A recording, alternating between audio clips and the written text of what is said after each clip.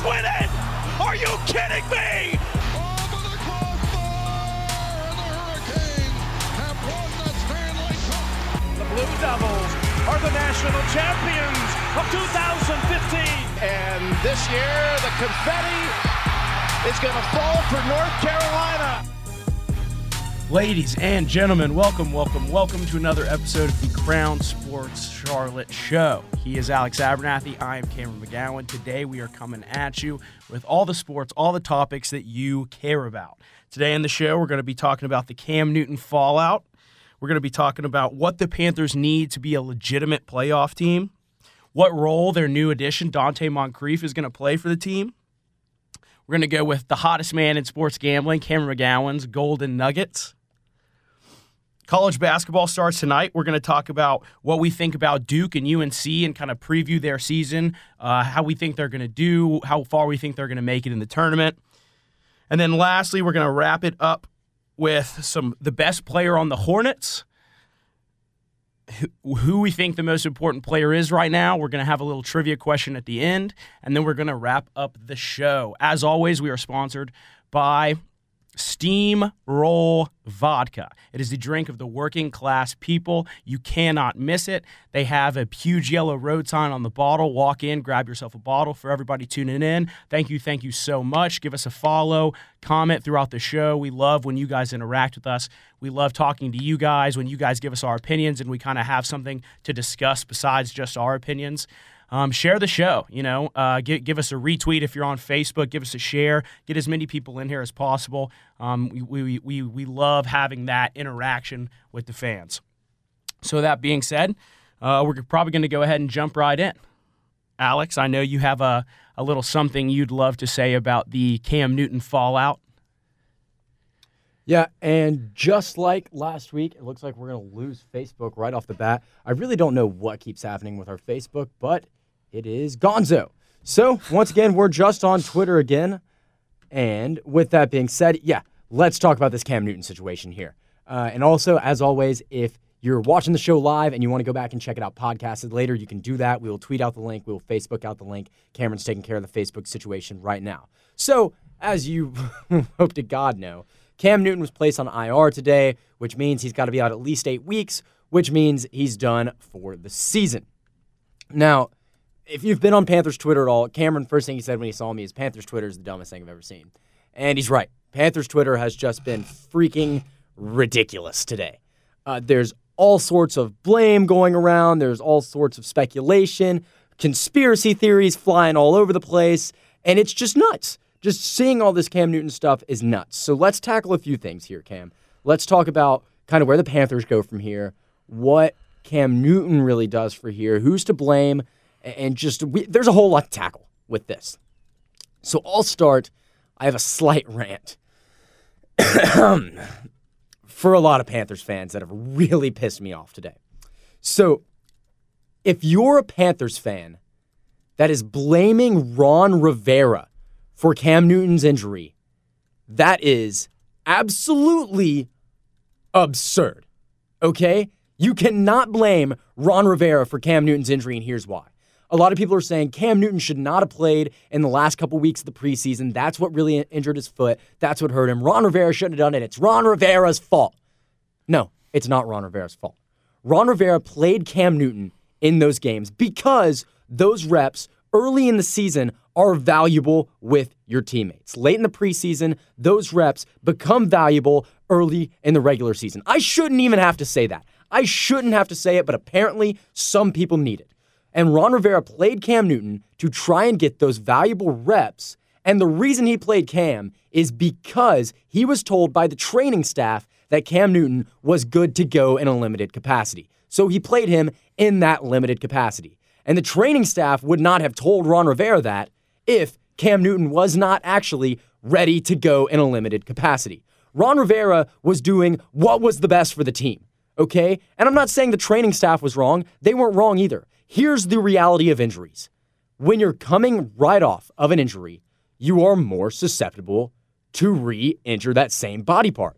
That's what happened here. It's not Ron Rivera's fault. It's not the training staff's fault. It is the nature of injuries and football. It's just how it goes, especially when you're a quarterback that thrives off of running and getting banged up. Over time, it adds up and it will hurt you. Now, I understand the foot injury happened on a non-contact play, but if you think that Cam Newton's history of just taking hit after hit as a quarterback isn't what or played a part in adding up to this role, you're out of your mind. You can't blame Ron Rivera for this. You can't blame the trainers. You can't blame Cam Newton. The reality of this is it's football and it's the nature of injuries. That's what I got. No, I'm 100% in agreement, and I think another important thing is that Cam said he was ready to go. Cam said, I'm ready to go. And even though he said, maybe I'm a little banged up, he didn't fully disclose what he was feeling. You can go back and see the Instagram post that he made when he literally said, I started jogging in the warm-ups of the LA game and couldn't jog. And he didn't tell anybody that. That how is Ron Rivera supposed to know something about Cam Newton that Cam Newton doesn't tell him? Ron Rivera doesn't know what Cam Newton is feeling. So anybody who is blaming anyone for this really is just, it's just almost unbelievable. It really, really is. It's no one's fault. It's not Cam's fault. It's not the training staff's fault. It's not Ron's fault. This just happens. This is football. Everybody's in love with Cam Newton. I get it. I was seeing pictures all day today of, I wish we had this team back, and it's the Cam 2015 season. I miss Cam. Blah blah blah. You're 5-3 with a chance to make the playoffs. If you're not talking about Green Bay, what are you talking about? Game by game, who cares? We can talk about Cam when the season's over. You're 5-3 with a chance to make the playoffs, and you're talking about, I wish I had this team. Are you kidding me? I would give. I'm sure NFL fans anywhere would get that have losing teams would give anything for their team to have a chance at the playoffs right now. It was crazy to me to see what some of these fans were saying. I'm with you. And if you know people, or if you are the guy that is blaming Ron Rivera for this, please share this show. Please let your friends who are just all out to blame Ron Rivera, let them know this is not Ron Rivera's fault. Cam, I see we have a comment there. If you can read that for me. I'm too blind to read that from here.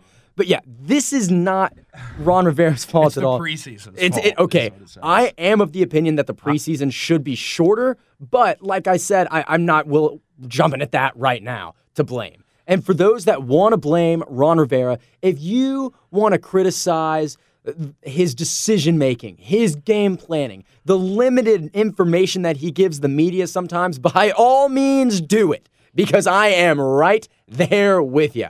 But if you want to try and blame him for this injury, you can't. And Cameron, you made a point that I'd totally forgotten about Cam Newton saying that he even felt like he wasn't ready to go against LA, and then he went anyway. And I'm not going to sit here and point fingers at Cam Newton and say this is all your fault, because I'm sitting here basically saying that I'm not a proponent of saying it's all anybody's fault. But I do think there's some blame to go at Cam Newton right here that people are just totally ignoring. These people that are just infatuated with Cam Newton are refusing to acknowledge that he could have any sort of blame here at all. And in reality, he does. It's not all his fault. That's not what I'm saying. But there is definitely fault to go around here, and I think a large chunk of it falls in the lap of Cam Newton himself. I do. The injury is obviously not Cam's fault. Nothing you can do about that, especially non-contact injuries. Those are the worst kind.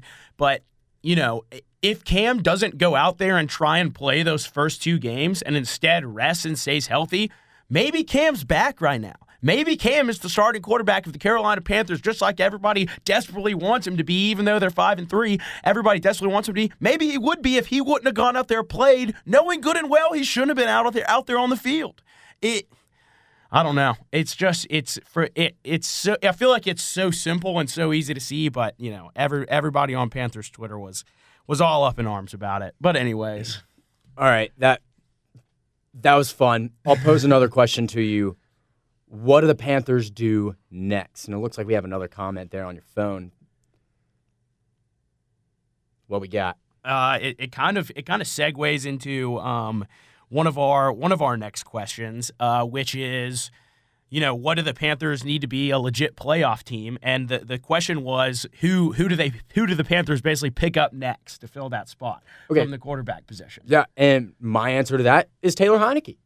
I know you're going to have a lot of people saying, go get Colin Kaepernick. Get out of here with that. No, go get Taylor Heineke. Taylor Heineke is a very serviceable for serviceable backup. He's done it in the league for a handful of years. He knows Norv Turner's system. He and Norv Turner actually have a very good relationship that dates back before both of their times with the Panthers. So why not? He's still out on the market. He worked out with the Titans a couple weeks ago. He's worked out a couple places in the NFL, and he hasn't stuck. So why not bring him back? If you are dead set on keeping 3 quarterbacks, which I think it's important to note, Norv Turner is not dead set on keeping 3 quarterbacks. Generally on the roster in Norv Turner history, more times than not, he only keeps 2 quarterbacks on the roster and 1 on the practice squad. And I think that could still happen, and I think he would bump Will Grier down to the practice squad. Well, no, because then he'd have to waive him, and he couldn't get him there. Yeah. So I don't know what they do. They might carry 3 quarterbacks on the active roster like they did in the beginning part of this season, and I think one of them should be Taylor Heineke coming in as Kyle Allen's backup, because as it stands right now, I don't believe that Will Grier is ready to go. I think the majority of the Panthers fan base, I know you love Will Grier, but I don't think he's ready to play right now. Hopefully, neither of them have to, because Kyle Allen is doing a fine job. Let him keep rolling out there and helping you win football games. But yeah, I think Taylor Heineke is the guy you go get right now. What do you think? Yeah, I mean, the note that I had to answer the question of what the Panthers need to do to be a legit playoff team is have a serviceable backup. I don't think that Will Grier at this time is ready to step into that role, especially in a playoff situation, because in playoffs, it happens. Late in the season, it happens. Quarterbacks get knocked out, whether that's for a couple plays, whether that's for a game, whether that's for multiple games, it doesn't matter. Even if it's for one drive, you have to have a guy who can step in there and pick it up at the drop of a hat for that drive, because that could be the difference at the end of the game in who wins and who loses. Will Grier is not that guy. They have to have somebody else. Looking at the list of free agents, there's not much out there right now. And obviously, you can't trade for anybody. So Taylor Heineke seems like a very, very logical decision, and I don't think anyone would disagree with that. Unless they wanted to go with a veteran guy, which I could definitely see. A lot of people love having guys who have a lot more experience than Taylor Heineke does, especially when you're going into a playoff situation. Matt Castle is out there. He's really the only guy that I'm seeing a Drew Anderson, but I mean Brock Osweiler. But even then, you're talking about guys that didn't necessarily have the most success, but it's just if they wanted to go with a more veteran guy, kind of that Nick Foles backup type of guy who maybe never really did that much as a starter, but can definitely come in at least for a game or two and do something for your team. We've got another comment. I was thinking the same thing last week on Taylor. Any word on how long before Christian Miller comes back? Yeah, about the Taylor, it just makes sense. I mean, at this point, he's a guy who knows he's very good with the organization. He knows the offense. He knows the players. You're not bringing in somebody fresh off the streets. It just makes sense. I think that's what they're going to do. You can't just keep Will Grier and just pray that nothing happens to Kyle Allen. I'm trying to look up this Christian Miller question right now. I don't know how long until he's supposed to come back. You'd heard around this time, around mid-November. Yeah. Let's see, we've got... So he returned to practice last week on Wednesday, which I'm sure you probably already knew. I don't know. At this point, I really don't know. I wish I had a better answer for you, but at this point, I don't. But yeah, I do like @freaking_trips is his name on Twitter. I love that name. He jumped in a few minutes ago, like you said, and said he was thinking Taylor Heineke as well. I think there's a lot of Panthers fans thinking that same thing. He just jumped in one more time, said he had a high ankle sprain. Yeah, that's what was on the injury report. All right, so we've talked about Taylor Heineke a little bit. So, and this is one that's really going to get Panthers fans fired up a little bit. What do the Panthers do next in terms of Cam Newton? He's got 1 year left on his contract. $21 million is how much he would hit the cap next year. You've seen a lot of numbers flying out. His cap hit next year will be technically $21,001,000 will be Cam Newton's cap hit next year. What do you think? I think I'm in the same boat, and I hate saying that I agree with Panthers Twitter, but a lot of people on Panthers Twitter, there was this feel that this was the last time we're going to see Cam Newton in a Panthers jersey. It seemed like everyone was everyone was kind of underlying. The reason everybody was getting so sentimental is because it seems like this is probably it in the blue and black for Cam. Now, where he ends up going, I think you look at a possible Chicago Bears team who has a great defense, and if they had anywhere near a decent quarterback, they could make some noise. I thought maybe the Chicago Bears would try and trade for Cam before, but this was before I knew how serious the injury was and that his season was going to be over. But I could definitely see him going somewhere like a Chicago Bears team who, may pick up another win or so they're not going to have one of those, top 5 picks. They're not going to be able to get one of the big guys coming out. They may be looking to just pick somebody up, and Cam, I think, could go and have a lot of success in Chicago. But that's just one of the places that I see him. What about you?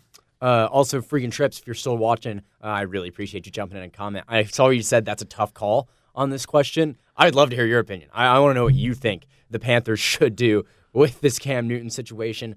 I think, and yeah, this is tough. I think if you can get a good deal for him in a place like Chicago, if you can get a key defensive piece, go do it. But then I also ask the question, what does this Panthers team really need on defense right now?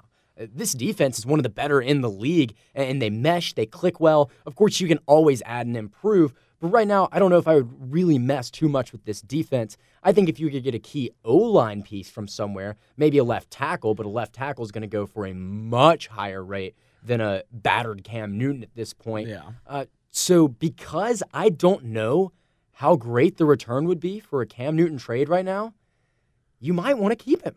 I said you're going to owe him about $21 million next year, and that would make him the 14th highest paid quarterback in football. So about middle of the road in terms of starting quarterbacks next year.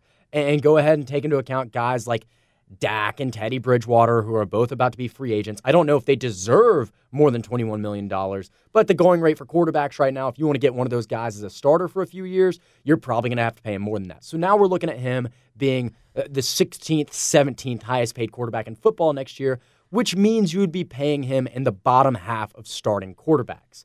And so it all comes down to, are you willing to pay him as a bottom half quarterback with the hope of him coming back being the renaissance of Cam Newton and him being a top half quarterback? And I think that's a decent risk to take. Worst case scenario, you blow a year. Best case scenario, you get a bargain of a quarterback for 1 year. And I think this Panthers team, if Cam comes back and he is very good, is a very legitimate top tier of the NFC team. Kyle Allen, fine job. And I've said for a long time, I have really liked the way Kyle Allen's played. But at the end of the day, Kyle Allen is not a play maker. He is the definition of a game manager who has let his players make plays, and they've done a great job around him. But right now, this team is primed to be a very good team. And I'm not saying they're just a quarterback away. I think there are a few pieces on the O-line, but you put a dynamic Cam Newton quarterback back there, and this team can be a very good team. In worst case scenario, you bring him back for 1 year, he's not good, Kyle Allen beats him out for the job, and you already know that you can be a playoff contender with Kyle Allen back there, with this team. I think at this point, you keep him. I really do. Here's where I struggle, and it has to do with two parts of your logic, and I agree with one of them, and because I agree so heavily with one of them, I can't agree with the other part. You talked about how if Cam came and was a good quarterback, they would be one of the top teams in the NFC, and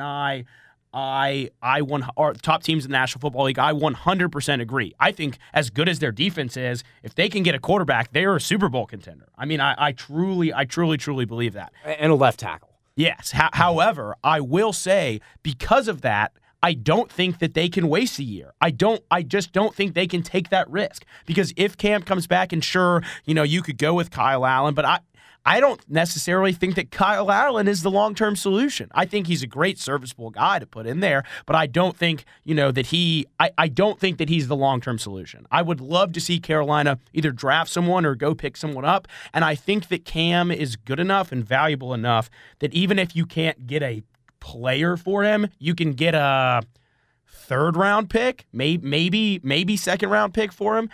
And I think that pick would be more valuable to the Panthers than taking the risk on Cam Newton. And he's, like I said, he's not done. Cam Newton is not done. I think he goes to another team and plays very well. But I just don't think that Carolina is in the situation where they can take the risk on him. Marty has a plan is one of the funniest things I've seen all day. They said, who would you take in the draft for QB? Here's what I think about the draft, and that's do I think this is going to be a great quarterback draft class? I really do. But this team is there now. And I don't like the idea of going and getting a rookie quarterback and trying to win a Super Bowl with him now. And you said you don't think this team can win a Super Bowl with Kyle Allen. So my question is, if you don't think they can win with Kyle Allen, but you're also not of the opinion of bringing Cam back, and we just said that I don't think through the draft, I'm not trying to go win a Super Bowl with a first or second year quarterback over the next 2 years, who are you going to get? I think Teddy Bridgewater? Would you rather have Teddy Bridgewater or Cam Newton next year? That's what this boils down to me. Because I think your two best free agent quarterbacks. Easy. That's an easy question for me. Teddy Bridgewater? Oh, no. I mean, that's not even close for me. But I'm kind of with you. Yeah, that's not even close for me. But, I mean, just to kind of answer the question somebody asked of who I would go get in the draft, I think for Norv's system, or Nerve Turner's system, I think that the best would probably be a guy like Jake Fromm. I just don't see Tua or Jalen Hurts kind of fitting into that system that he has. Herbert.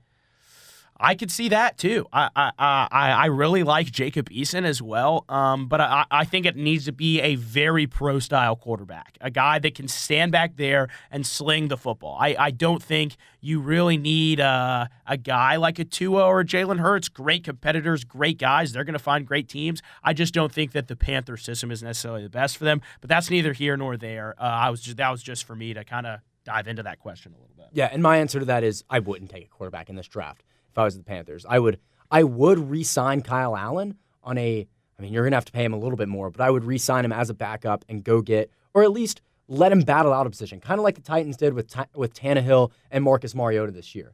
I would go get a guy. I think if you can get Teddy Bridgewater for cheaper than Cam Newton, then yes, you trade Cam Newton for a draft pick and you bring in Teddy Bridgewater, because from what I saw from him with the Saints this year, he's a quarterback that if you put a really good team around him, just like the Saints did, then you can go and you can be a legitimate playoff and Super Bowl contender. Other than that, he's the only real decent option coming up as a free agent this year. I was looking at it before the show today. Teddy Bridgewater is going to be a free agent. Dak Prescott, he's going to go back to Dallas. Yeah. I feel very confident in that. Marcus Mariota's not winning you a Super Bowl.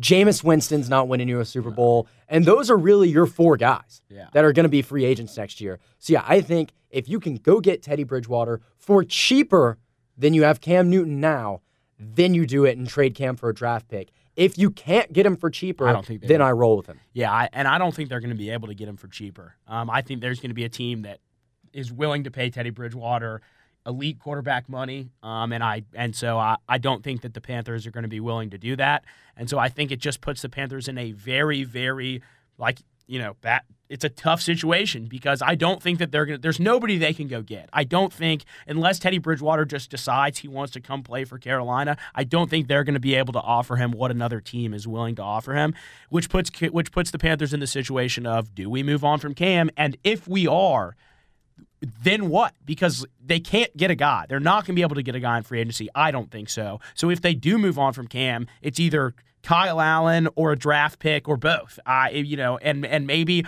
it's patchwork, and maybe you just bring the rookie guy up behind Kyle Allen for a couple games and then slide him in. I don't know. We'll see when that time comes. But this offseason, the Panthers have a very, very, very tough call to make. And no matter what you do, there's going to be a lot of unhappy Panthers fans, no matter what. Yeah. If Panthers Twitter today has been any indication, you're not making everybody happy. You never will. You can't try to.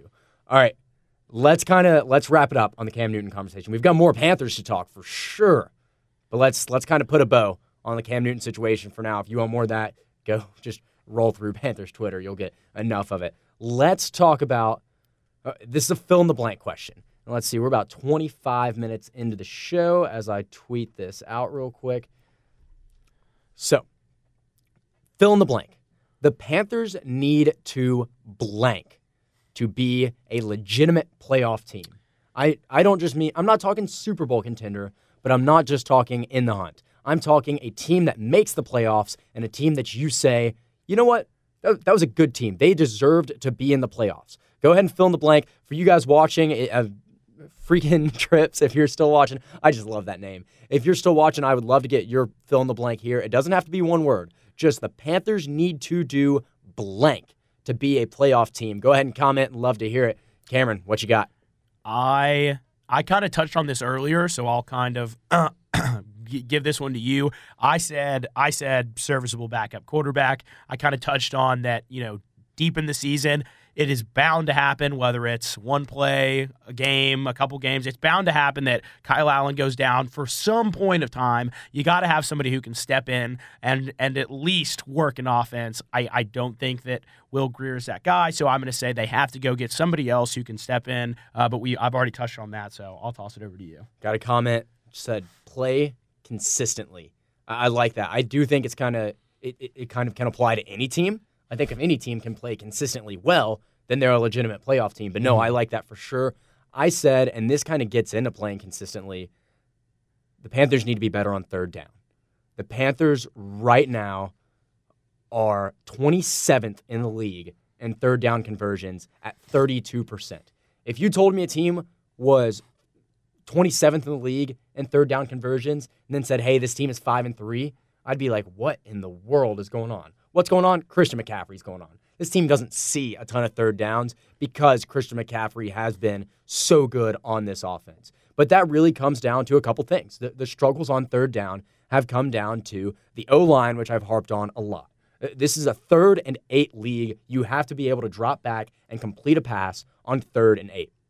And I think this team may have made a stride in that direction with the Dante Moncrief signing, but either way, you have to be able to make that play. As of right now, the offensive line cannot protect whoever's at quarterback for long enough to make that play. And like we touched on earlier, Kyle Allen, at this point in his career, is not a good enough playmaker to go out and make a play whenever there's something broken. So the Panthers have to get better on third down. And freaking Trips commented and said, third down has been a killer every year with the exception of a couple years. And he's right. And this year is no exception to that rule. And that's where the Panthers have got to be better. That's where their defense has excelled, is they stop teams on third down over and over and over again. But it's also been the killer of the offense. So there's a couple things that go into that. Like I said, the O-line and the quarterback play.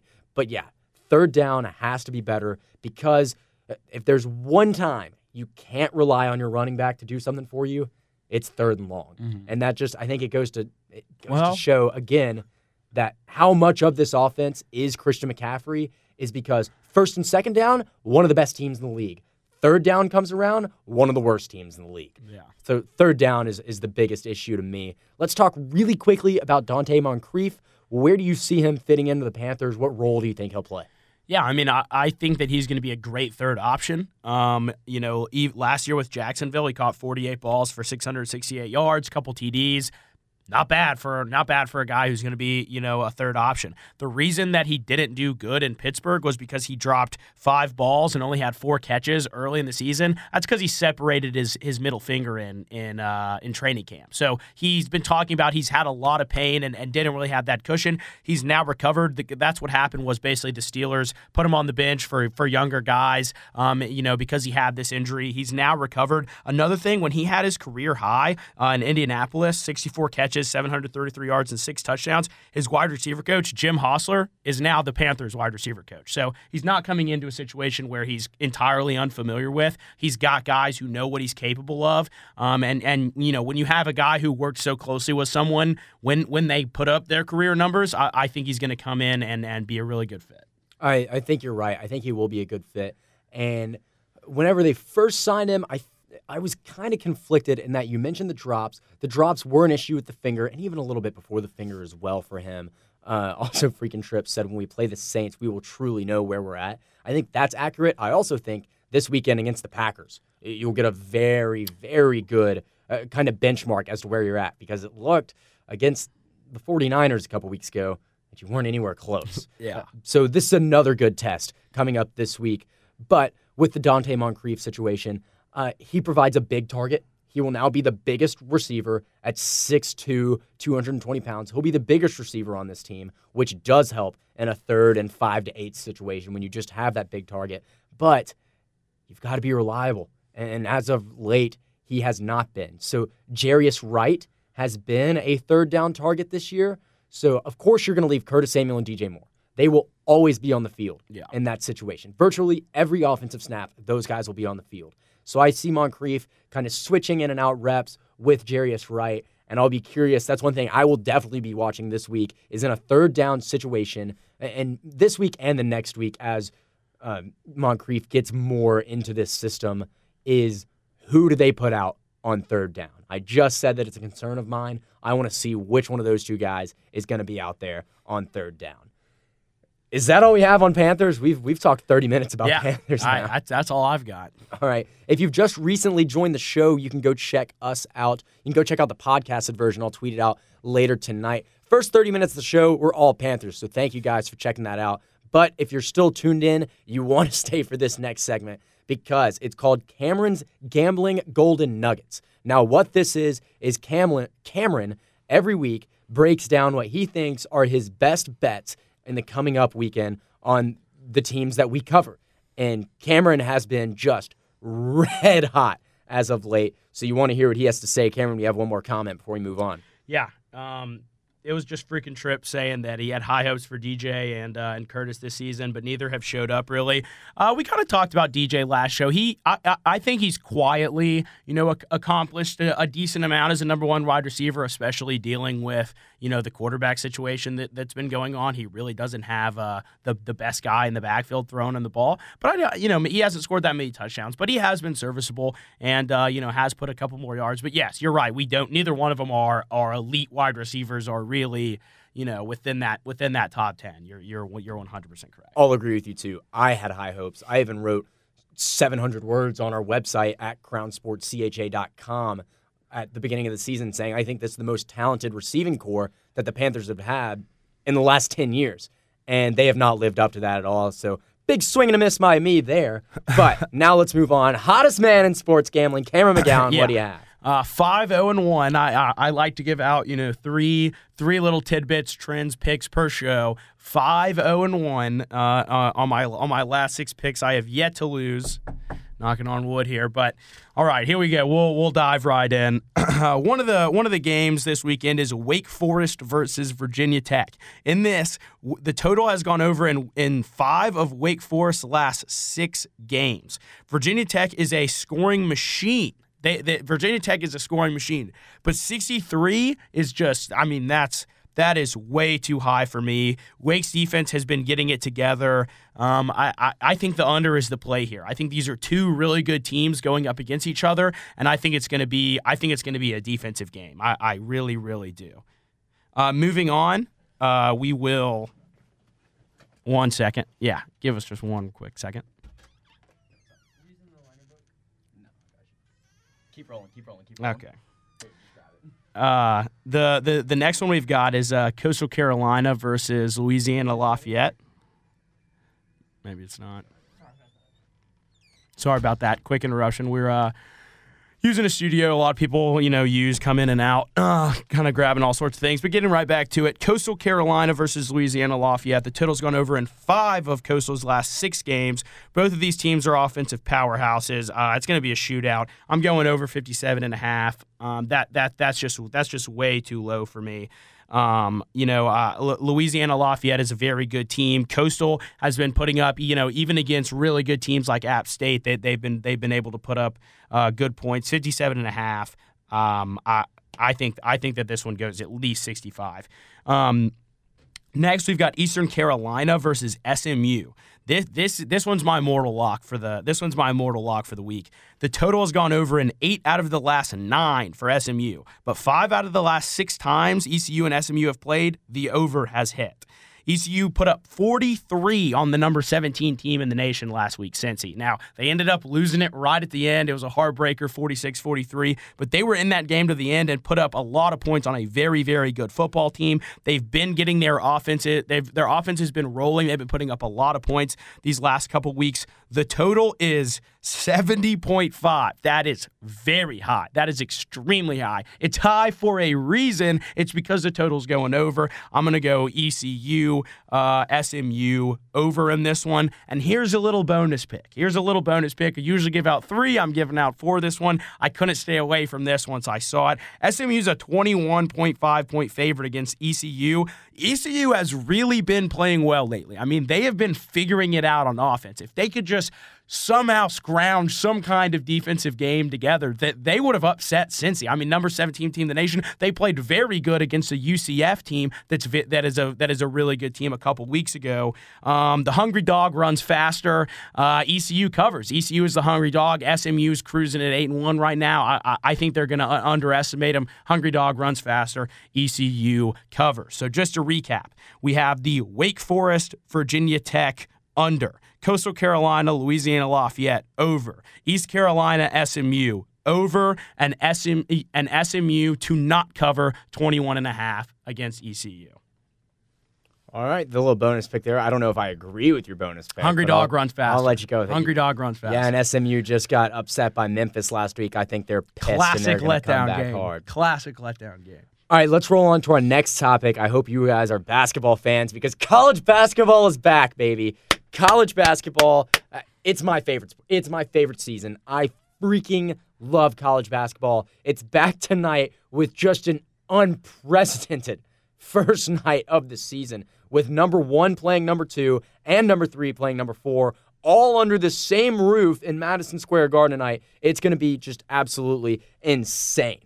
So, just kind of to kick things off, because we've done a lot of Panthers here, so let's go really quickly through UNC and Duke basketball. I want to know, 1, what is one question you have about each team, and then 2, how far do you think each team will go in the tournament? Of course, now, this prediction is just so far away, but it'll be really fun to look back and say, hey, we told you so back in November. So we will start with Freaking Trips as a Duke fan. So we will start with Duke. Freaking Trips, I want to hear what you think. Cam, I want to hear what you think. What is one question you have about this Duke team rolling into the season?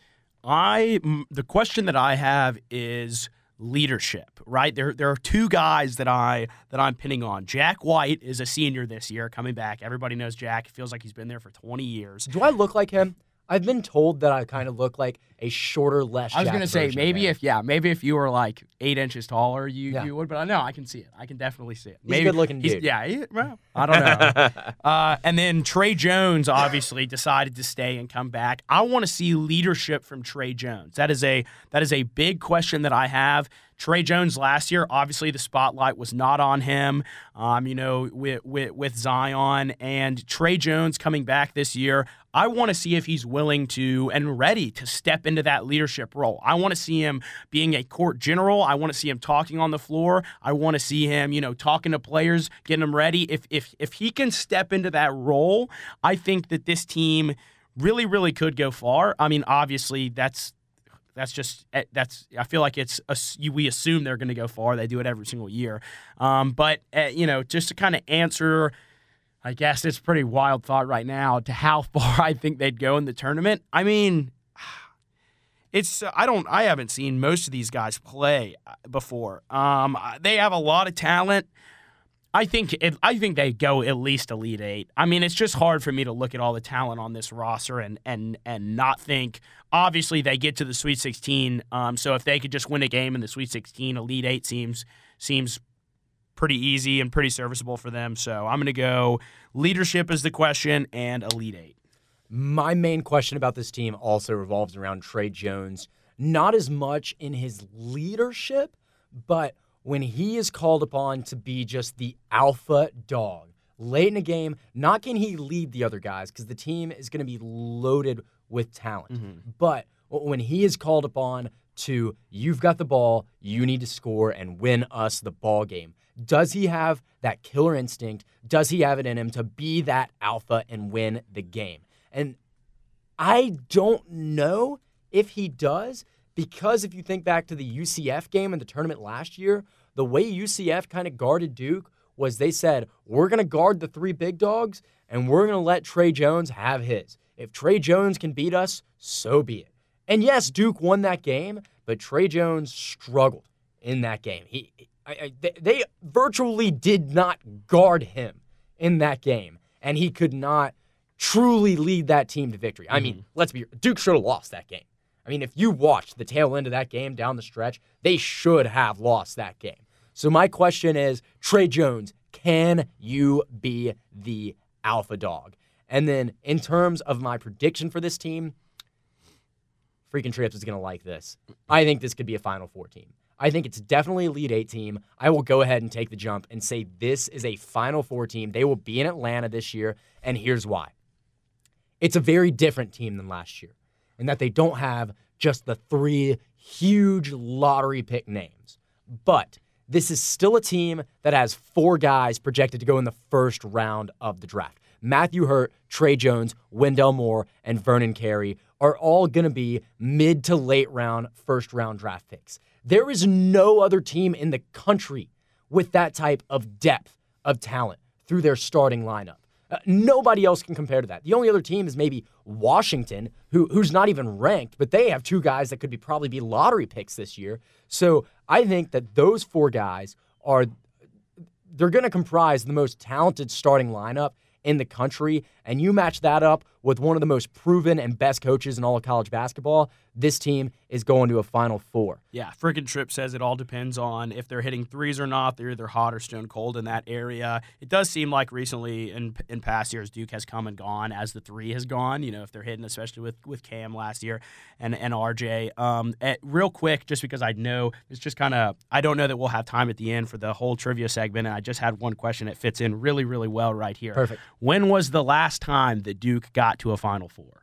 What year was the last time Duke got to a Final Four? I should know this. 2016? 2015, actually, which that's a huge criticism that they faced, especially with the team they had last year. Loaded last year, three great players that ended up going to the NBA. Could have had a fourth probably, but that was a huge criticism last year, is that this team, as good as they've been, has not gone to a Final Four in a lot of time, and that is very rare for Coach K teams. But we'll have to see. Yeah, but in today's day and age of college basketball, a lot more parity.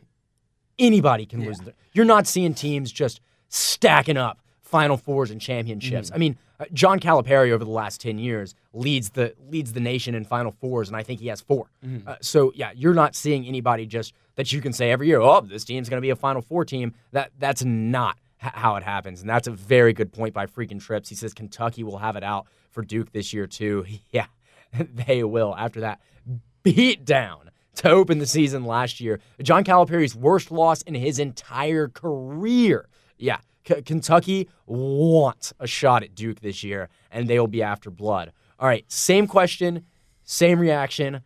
UNC this time instead of Duke. Yeah, UNC, the question for me is so Cole Anthony is an all-world freshman point guard that they're going to have. My question is this. The guy, with Duke, you have Trey Jones, who everybody knows. He's been around. He knows the system. He's running the show over there. With Cole Anthony, you have a guy that none of these guys have played with, especially returning guys, and he's supposed to be the guy running the show. Not only the point guard, like Cole Anthony is supposed to be the guy.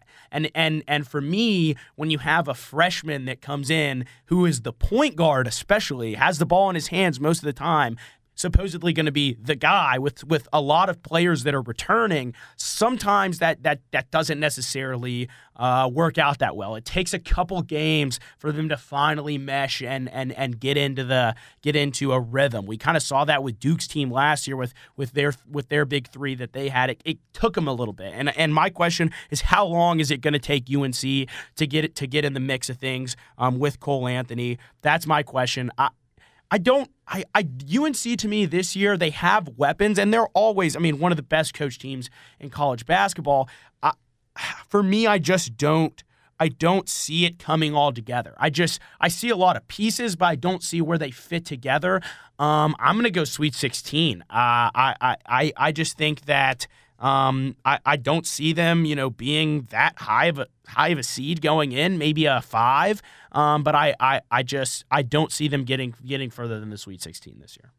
My question for UNC, and we're going to have to wait a long time until we get this answer, is how do they stack up against Louisville? Because I think Louisville may wind up being the best team in the ACC this year. I think Duke's going to be really good. Louisville, UNC, and Virginia are all going to be really, really good. But I think the team that could potentially give UNC the most fits and maybe expose some of their flaws on defense or just in scheme in general will be Louisville. So my eyes are on that game, and we won't get that game until February 22nd. But mark it down. That's my biggest question, is how do they stack up against the Cardinals? As for me, I also have Sweet 16 for this team. I think Cole Anthony is so good. I think he's going to be the second pick in the draft behind Dylan Wiseman at Memphis. I think he is LiAngelo Ball might so have something good. to say about I that. think he's going to be a top 5 guy. I really do.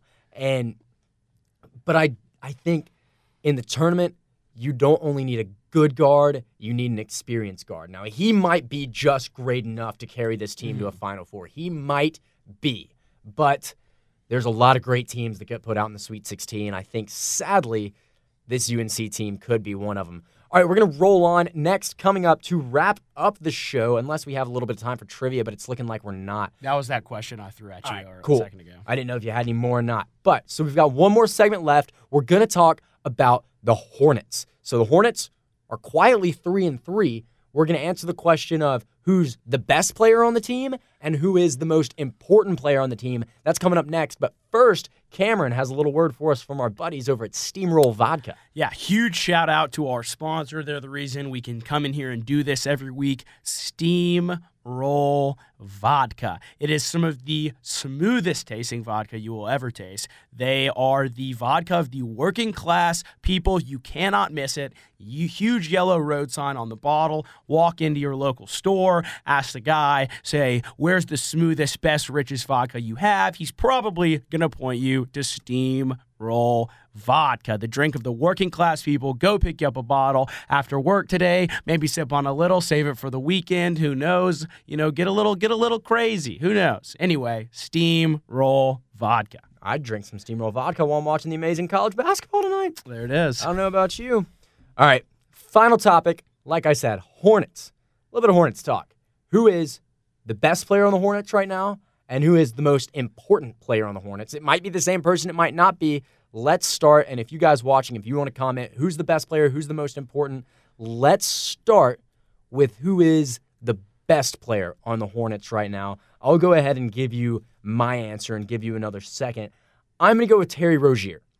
Terry Rozier started the season slow. Over the last few games, though, he's put it together, and he's started being the player that we expected him to be. He leads the team in scoring despite playing terribly over the first few games. Over the last 4, though, he's had 19, 17, 22, and 20. He's also led the team in assists over those games. He doesn't on the season. I believe that Devontae Graham still leads the team in assists. I think he has 6.8 per game, while Terry Rozier has 5.8. Give it another 2 weeks. Rozier will have that stat as well. So, yeah, right now, I think the best player, as expected coming into the season, is Terry Rozier. Who's the best player to you right now on the Hornets?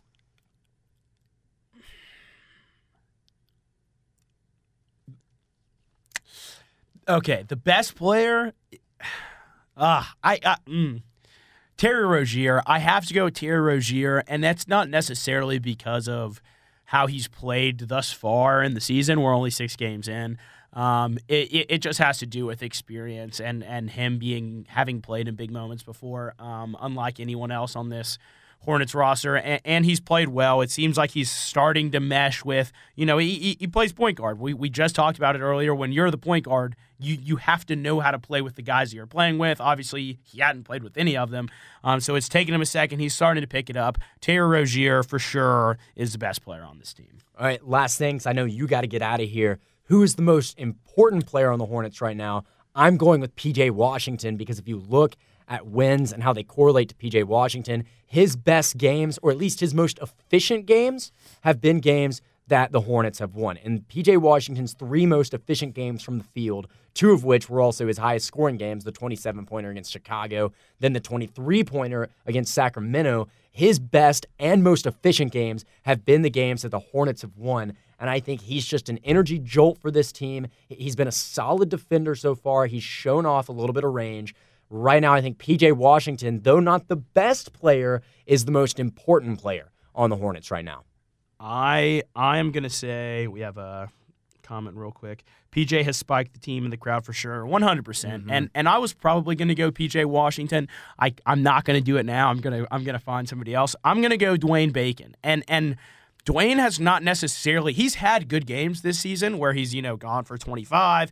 But if Dwayne Bacon can become that third guy or even jump PJ and become the second guy, like a lot of people thought Dwayne Bacon was going to be the first option this year. Right now, his field goal percentage is not that good. He's shooting 36.6 from the field, but he's averaging 13 points, 4.5 rebounds, 2 assists. If he can become that third guy that can consistently play, that is Dwayne Bacon's problem. He is not consistent. He will go for 25 and then he'll go for 5 and go 1 for 6. If Dwayne Bacon can become consistent and really become a third option, a third threat on this team, I think he makes this team a lot more dangerous than they are. Right now, you've got Terry Rozier and PJ playing pretty consistently. If they can get a third guy, watch out. Dwayne Bacon needs to be a little smarter as well. Yeah. He tends to try and play hero ball here and there. All right, that's going to do it for our show. We are a little bit under an hour. That's exactly what we want to do. This was our midweek show on Crown Sports Charlotte. We do this. We will also do a Panthers postgame show on Sunday after the game against Green Bay. Then we'll be right back next week for our midweek show. Thank you guys for tuning in. If you missed any, we started the show with 30 solid minutes of really good Panthers talk. You can check that out on the podcast. We'll be sending that out on Twitter, Facebook, whatever, later tonight. And speaking of our Twitter and Facebook, go follow us on social media at Crown Sports CHA on Twitter and Instagram. Also, we have gotten big into Facebook. Just go up and search Crown Sports Charlotte, and we'll be right there. Big shout out to freaking Trips for commenting all show long. Really enjoyed it. Thank you guys for tuning in. This has been Crown Sports Charlotte.